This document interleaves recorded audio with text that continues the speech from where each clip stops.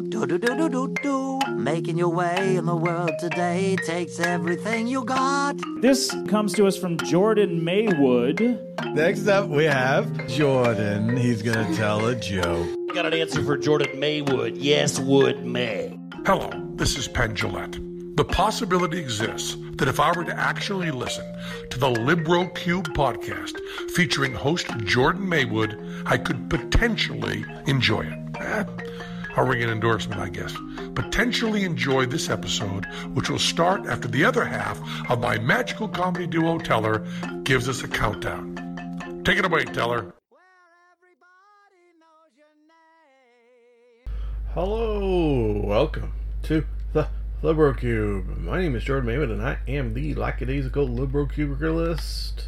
I am going to do as I do at the top of every show when I remember to do so, and that is whine? I'm gonna whine of some spoilers, you see? I'm going to rather warn of the possibility of spoilers of the things in the description. Specifically one of them, Star Trek Discovery Season 1 finale. A lot of spoilers in that, if I do recall. Okay, if you're unfamiliar with the podcast, I will push a button that will start a series of 5-minute timers like this. Ladies and gentlemen, let's get ready to review some things.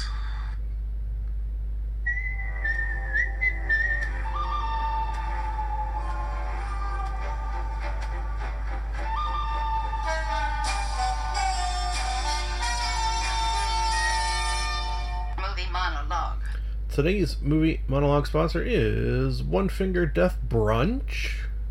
Thank you for that sponsorship. The movie The First, if you are aware of this podcast at all and somehow have listened to previous some odd episodes, you will know that I am watching every James Bond movie in order of release date. And I've moved my way up to License to Kill. Yes.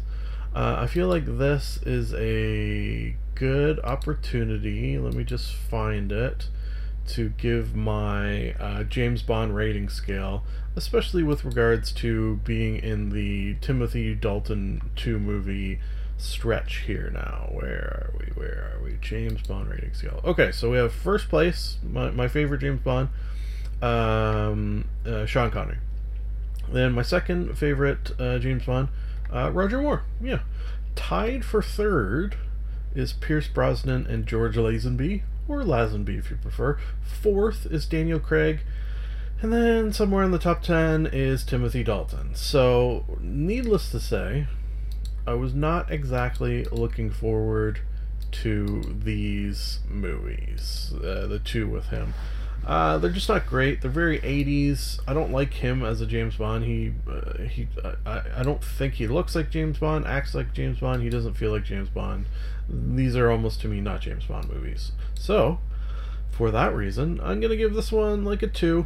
Yeah, you know, it's funny. I use 3s for enjoyed while watching, but probably wouldn't watch again. But the thing is, being a completionist when it comes to movie watching like this, any time where I watch all James Bond movies, I'm not going to skip these because that would feel wronger than just watching a movie that I don't really care for.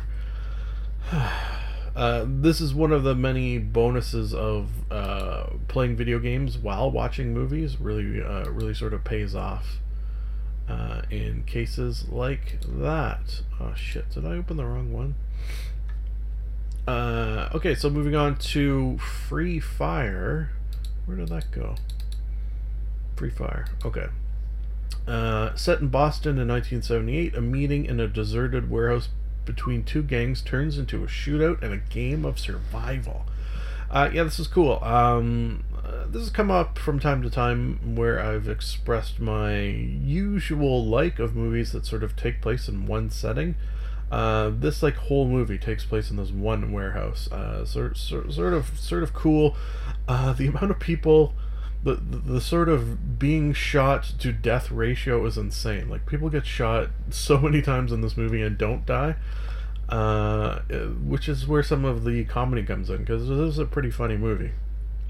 Rating wise, I'd go like a solid 5. Yeah, I definitely would recommend if you like action shootouts with a large dollop of ridiculous comedy. If that sounds like it's up your alley, which it does sound like it's up my alley, you will like this. Speaking of ridiculous action, Kung Fu Hustle. Yes, I haven't seen this in a couple of years. This movie's friggin' crazy. I wish they made more movies like this. This gets like a 6 out of 5. It's just like one of my favorite movies of all time, just period. And a little behind the scenes action. It was my birthday weekend, so I watched a couple of movies that I just really like. And then also The Living Daylights. Kung Fu Hustle, it's you just have to see it for yourself. You know what? Google Kung Fu Hustle fight scenes, and you'll see some crazy shit. Last but not least, because we had the Timothy Dalton movie, of course, Batman vs. Two-Face. So this is a Batman animated movie, which statistically I have always loved all of them that I've ever seen. This one was good.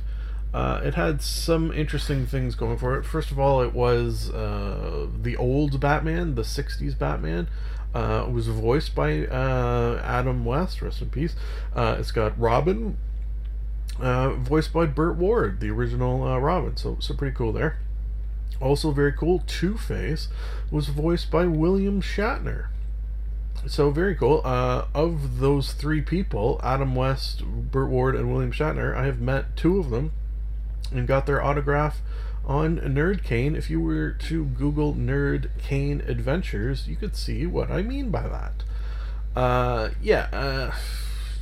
It's like a old school meets new-ish anime. It was pretty good. Like I think I just have to go like a 3.5. It didn't blow me away compared to some of the Batman animated stuff.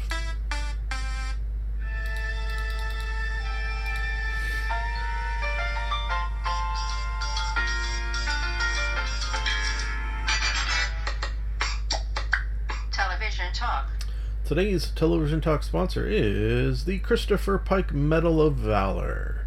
Thank you. Sponsorship. Okay, I'm somewhat confident that I will, in a second, cut to me explaining something. On the off chance that I don't do it well, what's going to happen is, just very, very briefly, so I don't explain it too deeply twice, I watched the season finale of Star Trek Discovery, immediately stopped and hit record and recorded my hot take of that episode, which I really enjoyed, and I think instead of the normal 5 minutes, it's like 10 plus minutes long, just because I had so much to say. I've never done a hot take like that, so I think it came out pretty good, and at the very least, I know it oozes my excitement of the show, which is, as a Star Trek fan, oozing Star Trek fandom is of interest, potentially. So you'll hear that start in a second, and then we'll get back to the regular regular show. Okay, now. Editing. Thank you, Jordan, for that. Realize that I'm talking to myself in the future right now because I haven't recorded what I just said before what I'm saying now, which is weird. Will I explain it before? Am I going to explain it now? What if I forget to explain it in the future? Okay, so basically what is happening is this is my hot take of the episode, final season finale of Star Trek Discovery, season 1 finale. I've explained. And what I'm doing is I literally just stopped watching it because it just finished in me pushing play and watching. Oh, God. I've never done a hot take before, and I'm all kerfuffled. I'm all fluffulated. Okay, so we open Earth. I took notes too, which is something else I don't do very often. Just the excitement, bubbling, words difficult. So we open on Earth, which you don't get to see Earth so much in Star Trek as a sort of general rule. Earth about to be goddamn attacked by Klingons, which is not a good thing for Earth to be in that position, really. Then we cut over to Kronos, And Philippa from the evil dimension, as I like to call it, sometimes referred to as the sexy dimension because people seem to ooze sexuality more. She's large and in charge, but also evil, did I mention? So it's sort of an act of desperation, and that act of desperation of putting her in charge because she can get the job done no matter what, even if it's evilness, is like desperate times. So I thought, because of the saying desperate times call for desperate measures, a good title for this episode would be The Call of Desperate Times. Oh, it's pretty nice, right? I forget what this episode's actually called. Anyways, so the sort of plan is they've got to penetrate the Klingon homeworld of Kronos. Kronos, of course, spelt with the letter Q for some reason, which is weird. But aliens, so there's that. The point of penetration is at or near an area of the planet that has been sort of given over or heavily populated by the Orions. If you're unfamiliar with the Orions, I think I probably have said this in past podcasts somewhere in these past 440 plus episodes, that I always felt like Orions in the Star Trek universe have been underutilized, so it was nice to see them here, although they didn't really use them that much again. They're sort of like the Star Trek version of Mafia is kind of how they're treated a lot of the time. Mafia, maybe a little bit slavers, maybe pirates. Like they're sort of a scum and villainy. That's how they're often portrayed. That sort of idea. And in Star Trek, specifically probably the Next Generation more than anything, that sort of idea of all good, all humans are good. The goodness of humans has trumped all negative aspect of humans. It's not great for story writing. It's sort of famously hard to write stories around a group of people who are all good all the time. So it's nice to get in a little dirt every now and then, which I think the Orions help with. So they're in the Orion City on the Klingon homeworld. Very sort of Blade Runner-esque in both look and feel. Up to including like a fucking giant holographic thing like walking around. They go into, of course, a sex den. Yeah, this Star Trek, you don't get much sex dens in other incarnations of Star Trek. Tilly comes on the mission, which I don't think you could pick a better character to bring along on a mission that involves a sex den than Tilly. Friggin' love that. Basically, the Ash, who's the sort of Klingon hybrid guy, he's sort of using his Klingon memories to pinpoint a spot on this planet where they can go and access volcanoes that they'll then go into and then scan the whole planet for reasons. Yeah, a little reasony. Just some of the plot like that didn't quite meld for me exactly, let's say. And then there's sort of the worry that him using his Klingon memories is going to corrupt the human side of him. So there's that worry. Then in this sex den, bit of a hookah lounge / opium den as well. Lots of different dens, I guess. Not man den, oddly enough. We meet up with goddamn motherfucking Clint Howard. Brother of Ron Howard, if you were unfamiliar. Clint Howard, Google him if you don't know, but I can guarantee once you get a look at him, he will be an actor that you most likely will recognize, as he's been in a shit ton of things, up to and fucking including Star Trek, the original series, where he was... if you've seen the original series, every episode, you will no doubt remember the episode where at the end there was like a little kid who spoke with a man's voice, and that was Clint Howard, a very young Clint Howard, of course. And here he is not. He gets Tilly high, to my great amusement. Not many people getting high in Star Trek things as well. I suppose there was the episode of Next Generation where they had those little eye, almost like Google Glass things that got them fucked up. Anyways, we're not here to talk about that. We're here to talk about the fact that, no, of course, the evil Philippa from the Sexy Universe is not going to just scan the planet. No. She actually, in fact, brought a bomb that she's going to use to destroy the whole planet. What the fuck? And it turns out with Starfleet's knowledge, which is just fucked up. If you listen to my last talk of Star Trek Discovery, my only dislike so far of the show that I love is the fact that Starfleet seems a little less Starfleet in this incarnation.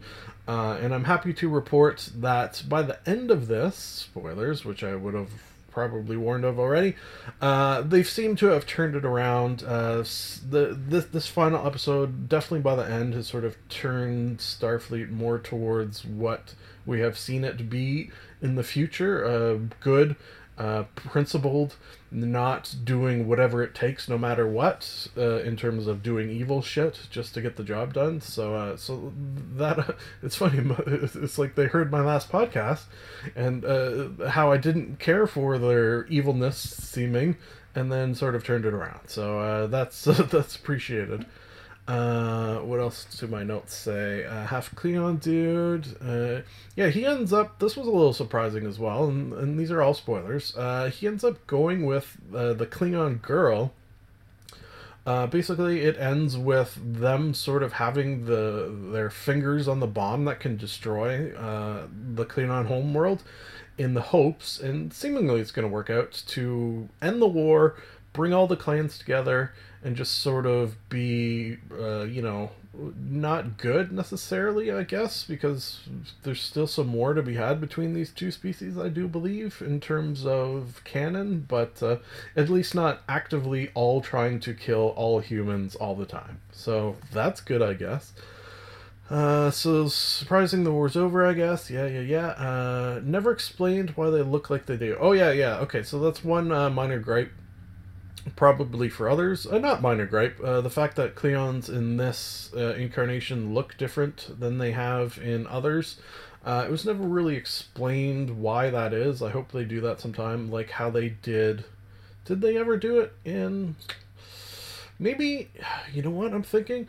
In the original series, Klingons looked one way, just sort of almost human with like kind of different eyebrows and maybe a little darker. Like they didn't really look that different. And they sort of looked like Ash /T'Kuvma in that regard. So maybe he sort of went on to father a bunch of Klingons or something. I don't know. It's a whole strange thing. And I hope there ends up one day being canon to explain the different looks of Klingons throughout the ages, because that would be cool. And I wonder, it could be... It's like a good thought exercise to try to figure that out, actually. Anyways, so there's a... never explained why. Yes. There's a daddy-daughter moment between Burnham and her father... Sarvak? Spock's dad at the end, and when that happened, there must have been like lots of dust in my room here, because I don't know if there's like some tears because of all the dust, and maybe onions were cut as well. I don't know what it was.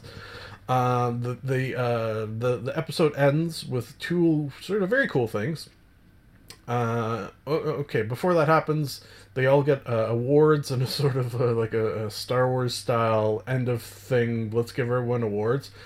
Burnham gives a big long speech for some reason. I don't really know. It almost feels like no one asked her to give a speech. She just started talking, but they're kind of funny. Tilly's in the command program. Saru gets the Medal of Honor, first of his kind species to get so. To get one. Then they head off to Vulcan to get the new captain. So that's Saru. Like if I was him, I'd feel like a little bit of a slap on the face. He was a good acting captain. Just give him the job. But no, we're going to get a new captain next season, which I believe season 2 and maybe even 3 has already been greenlit. So that's pretty cool. Now the very, very final scene, the most of a show that has given me goosebumps many, many times, the most goosebumpy of all scenes, is the final one, in which we meet up with Captain Pike and the the Starship Enterprise. We don't actually see Captain Pike, but he sort of hails an emergency hail, and we see NCC-17, and then we don't say anything, but then obviously it's 01, which is pretty friggin' cool. So the first episode of season 2 will be something to do with the Starship Enterprise. So that's very, very exciting. And they ended this episode with not their normal theme song that they've been using throughout, but instead they used the theme song from Star Trek, the original series. So all in all, fucking amazing. 12-minute hot take on one episode. Maybe I should do this more often, because quite often I obviously don't remember all these things because I watch it and then time passes, and that's how memories work. Okay, so let's continue on with the regular episode. Book Wednesday should be next. I don't know if there will be a book. Maybe it'll be a double movie monologue. I can't remember. It's also in the future, and I am not a future seer, aka psychic. Take it away, future Jordan. Editing. Thank you, past Jordan. Huh? Okay, so, you know, that was the thing, right? Let's move on to the next thing.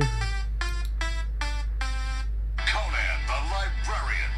Don't you know the Dewey Decimal System?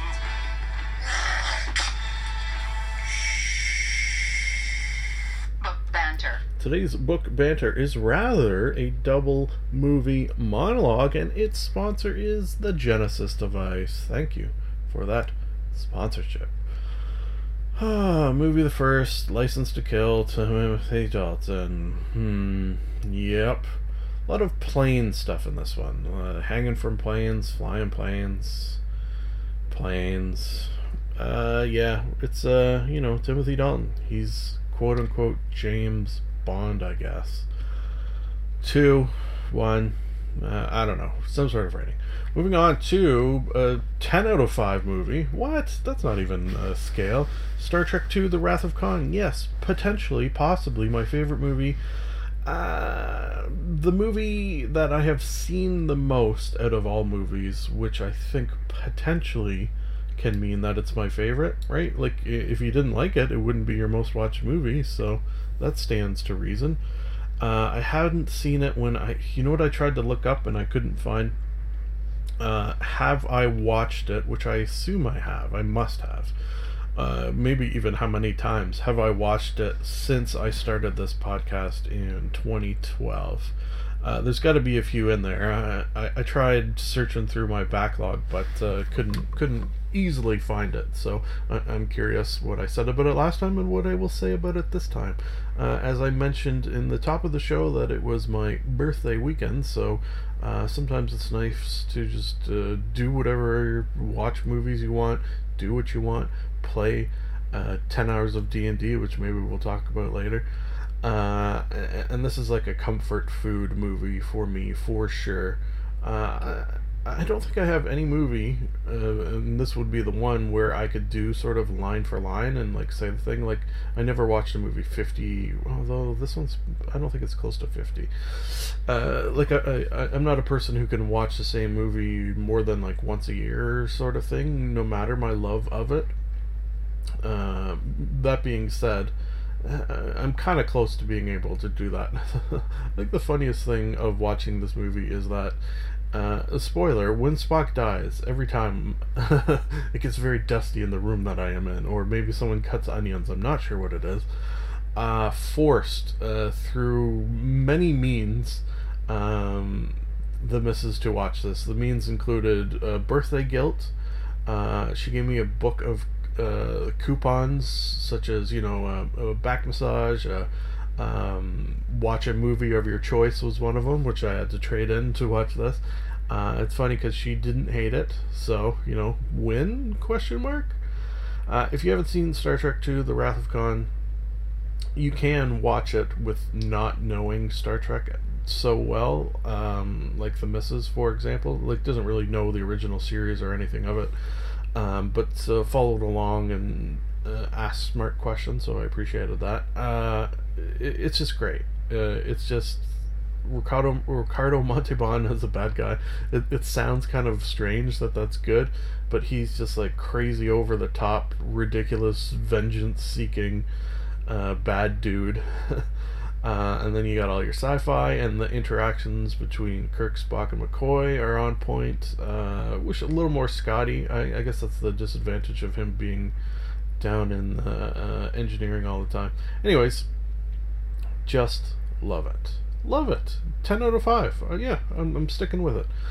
Moving on to Atomic Blonde. Oh, this action-y movie. I think because I do, as I often do, and watched this while playing video games, I think I may have not given it its full potential because I kind of didn't know what was going on some of the time. So, an unfair review of 3 out of 5 I'm going to give this.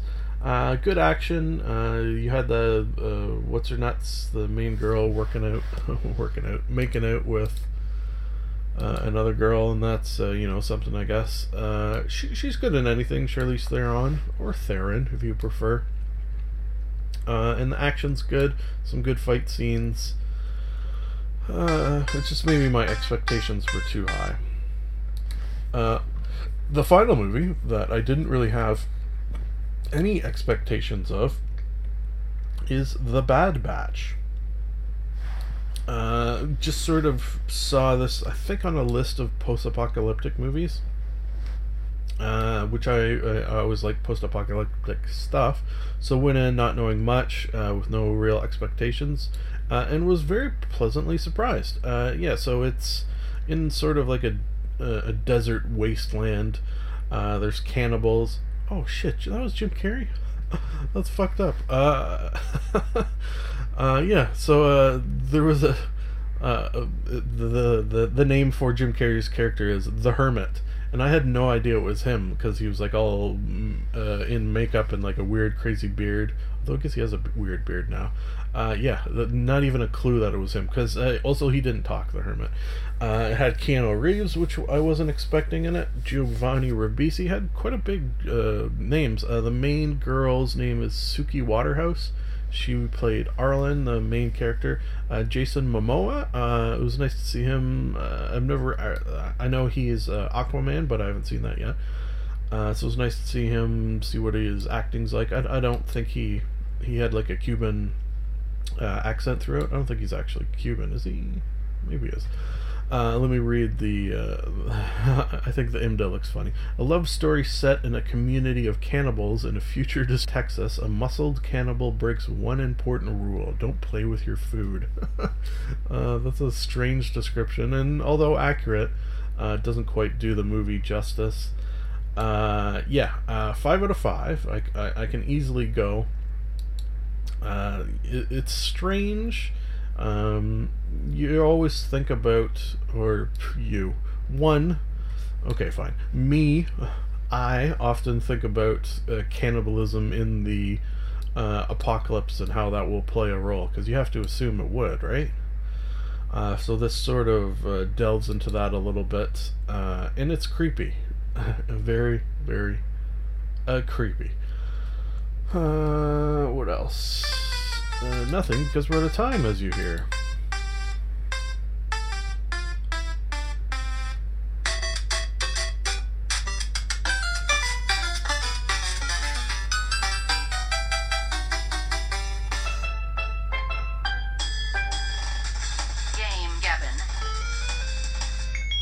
Today's Game Gavin sponsor is Sentient Corn. Thank you for that sponsorship. Movie The First, Maize, Maize, as in corn. This game is insane. How to explain? You are on a farm in which scientific experiments have, let's say, gone down, and these experiments have led to making the corn on the farm sentient. Walking, talking, joking, dancing, not very smart corn. So I guess you're trying to figure out how it happened, why it happened. You're going through the laboratories, the whole underground top secret base. Strange and mind-boggling, absurdist. I'm reading the wiki. Monty Python meets X-Files humor. Yeah, I can buy that. You are with a Russian Teddy Ruxpin character who sort of is insulting you throughout the game. Although you by the end of the game, you sort of like there's not a respect there, but at the very least you care what happens to him. There's a corn queen. There's evil corn. I'll give I'll give a spoiler. There are in the game scarecrows. I won't give the main spoiler. This game was made in Toronto, which is cool because that's like an hour's drive from where I am right now. That's interesting.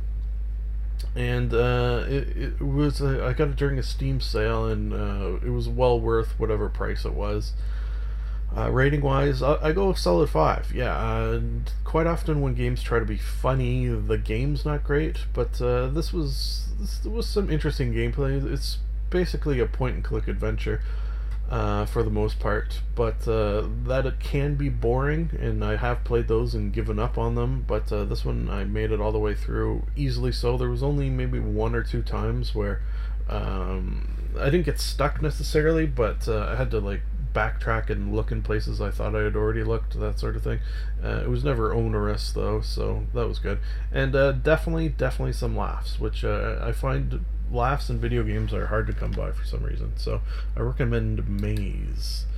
Moving on to Pixel Gladiator. Just sort of an interesting little tower defense-y sort of game. Kind of. It's all 2D. Enemies can come from either the left side of the screen or the right side of the screen, and you're sort of building a base. The base is to defend, I guess because if the base goes, nothing really happens. It's only if you're killed. Anyways, so you're sort of flying around, shooting around. You can build a mech and hop in that. You're killing weird bad guys, zombie-like, alien-like, just strange looking in some cases, spawned from hell. And then it's sort of see how long you can last. You'll get money and then upgrade your base and upgrade yourself. A quick, cheap little, what is it on Steam? Right now it's 50% off, so it's $2.74. And if you play it, for a half hour like I did, you'll have some fun. So I would recommend, and it's a game you can pop in and out of pretty quick, so maybe I'll go back. Speaking of maybe I'll go back, Legend of Grimrock. This is sort of an old school style, but it came out in 2011. Oh, maybe it is old. Oh no, 2015. Yeah, a dungeon crawler where you play a band of 4 prisoners trying to escape from this mountain. You guys sort of work your way down to the bottom. Very, very classic sort of RPG D&D style, kind of, in that you're leveling up your stats, you're beating bad guys, getting XP, getting new weapons. It was fun, and I definitely think I can go back. I see it's also for mobile, I think, so maybe I'll try that. It might be cool. Charlie bit me.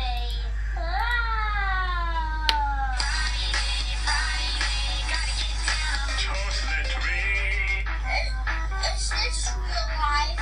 Internet intercourse. I like turtles. Today's Internet Intercourse sponsor is Xanthar's Beholder Optometrists. Thank you for that sponsorship.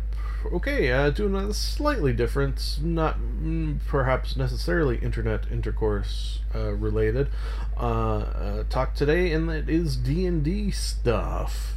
So as I will mention for the 3rd time that it was my birthday weekend, part of which entailed playing D&D for About 10 hours, a little shy of 10 hours. 10 if you can count like the setting up and such.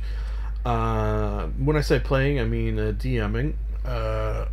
So what I wanted to talk about was my next plans for campaigns. So getting nearish the halfway point for the current campaign, which I have called the Balance Arc.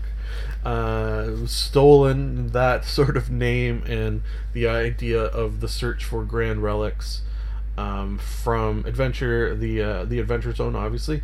Very, very loosely stole, just in the terms of a band of adventurers getting grand relics. That's basically where it's and there's a Bureau of Balance, which is nothing like the one from the Adventure Zone. The relics are nothing like the overall story, really nothing like. It's just I like that sort of idea, and I find it's fun to take an existing thing and tweak it to something you would like more, and that's sort of what I've done in my next planned one, which I've worked on for, Jesus, got to be like quite a while, like many months, if not, it'll be probably a year or more of planning has gone into my next one, which I'm calling the Sliders Arc. If you're unfamiliar with the television show Sliders, a group of folk are hopping from one alternate Earth dimension to another. I sort of took that idea, and instead of alternate dimensions, it's going to be a group of adventurers hopping from one D&D plane to another. If you're unfamiliar with D&D planes, you know you've got your plane of air, your plane of fire, you've got like the abyss, the ethereal plane. There's almost 20 in total. And what I did was, some planes will be sort of traditional dungeon crawly stuff, but then some planes will be, let me just give one away. The plane of air, for example, it's basically just that, air. So there's not much there. So they're going to pop into the plane and just be falling. So obviously the act of falling is not really going to be a dungeon, quote unquote, but then I've sort of developed some mechanics around that, and like how they have to leave. One of the core sort of mechanics is, like the television show Sliders, they have to leave the plane at a certain time. I've added that they have to leave the plane at a certain place at a certain time, so that adds a little tension to the game. And then so then that one I've got the whole thing planned. Geez, maybe 80%.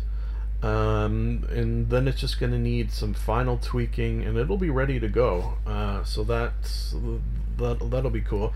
Then I've sort of tentatively started a post-apocalyptic campaign idea. With that, I'm going to try to scientifically explain how a fantasy world could exist. For example, dwarves are humans who lived underground after the apocalypse. They became short of stature, living and digging underground. That sort of idea. Like I have more in-depth scientific stuff built into it. You know what? Unfortunately, I started that one and then learned that someone had already done that, which I guess I shouldn't be too surprised. So a lot of the work is probably already done. I was, for that one, contemplating and had done a lot of work into developing my own system instead of the strength. Oh, you know what? I should open it up. Okay, wait. Do I have it here? Instead of your, strength, charisma, dexterity, intelligence, I was sort of working on my own system. I'll open it up here. Rules, custom. Okay, so it was going to be the BR system. So you have Brain, Brawn, Bravery, and Breaker. Those were your 4 stats. Let me read. Okay, so brain is all skills involving the wisdom and intelligence and how charismatic you are that comes from having a powerful brain. Brawn, all skills involving the health and abilities of your physical body, so like strength, dexterity, constitution. Bravery, all skills that come with the life of an adventurer, survival, dungeoneering, rogue abilities. And this bonus is where your proficiency sort of comes into play. Breaker, powered by the same force that broke the world, the irradiation within you has powered mutations that let you affect the physical world in ways that seem like magic. So then these sort of things balance each other out. So the brave, so brain versus bravery. The brave thing to do may not always be the smartest thing to do. Sometimes your brain will tell you that fighting the mutants is not a good idea. But sometimes your bravery will tell you it has to be done. Or brawn versus breaker. What doesn't kill you makes you stronger is not true when it comes to the irradiation that powers your special magical abilities. So I sort of developed a system where if you are strong in breaker, which is like irradiation, which is what is generating quote-unquote magic, then you're going to be less strong in brawn because of the irradiation, and vice versa. Your brain is going to fight your bravery. So the 4 Bs fight balance with one another, 24-point buy in each of the 2 groups. So you're sort of sacrificing one for the other. So you'll never be strong in both brain and bravery, or both brawn and breaker. You sort of have to balance them to fit what sort of classes you want. I developed different races. I've got dwarf, elf, human, dwarf mutant, elf mutant, human mutant, genetically engineered animal hybrid, and robot AI. I've got different classes, but I've sort of taken, and this is all sort of in general, taken 5e fantasy rules and taken them to fit this sort of world is my plan, which is still obviously very tentative, but I've done some work. So barbarian, fighter, ranger, the class is called the Law, like a sort of a gunslinger from the Dark Tower type, and then also the muscle. So that's more like a probably closer to the barbarian type. So the Law and the muscle. Bard and rogue I've turned into the traveler. Always moving, never stay in one place. Sometimes because can't, I guess like chased off. Monk, paladin, cleric I've turned into the doctor and the truth seeker. Sorcerer, warlock, druid, the historians, those are people who use like old tech from the old world, and then the breaker, which is people who sort of a real magic user uses its irradiation abilities to have magic like abilities. I'm sort of coming up with math to convert things as well, which I'm making headway. Let's say. I'm calling that the Earth Arc, ERTH.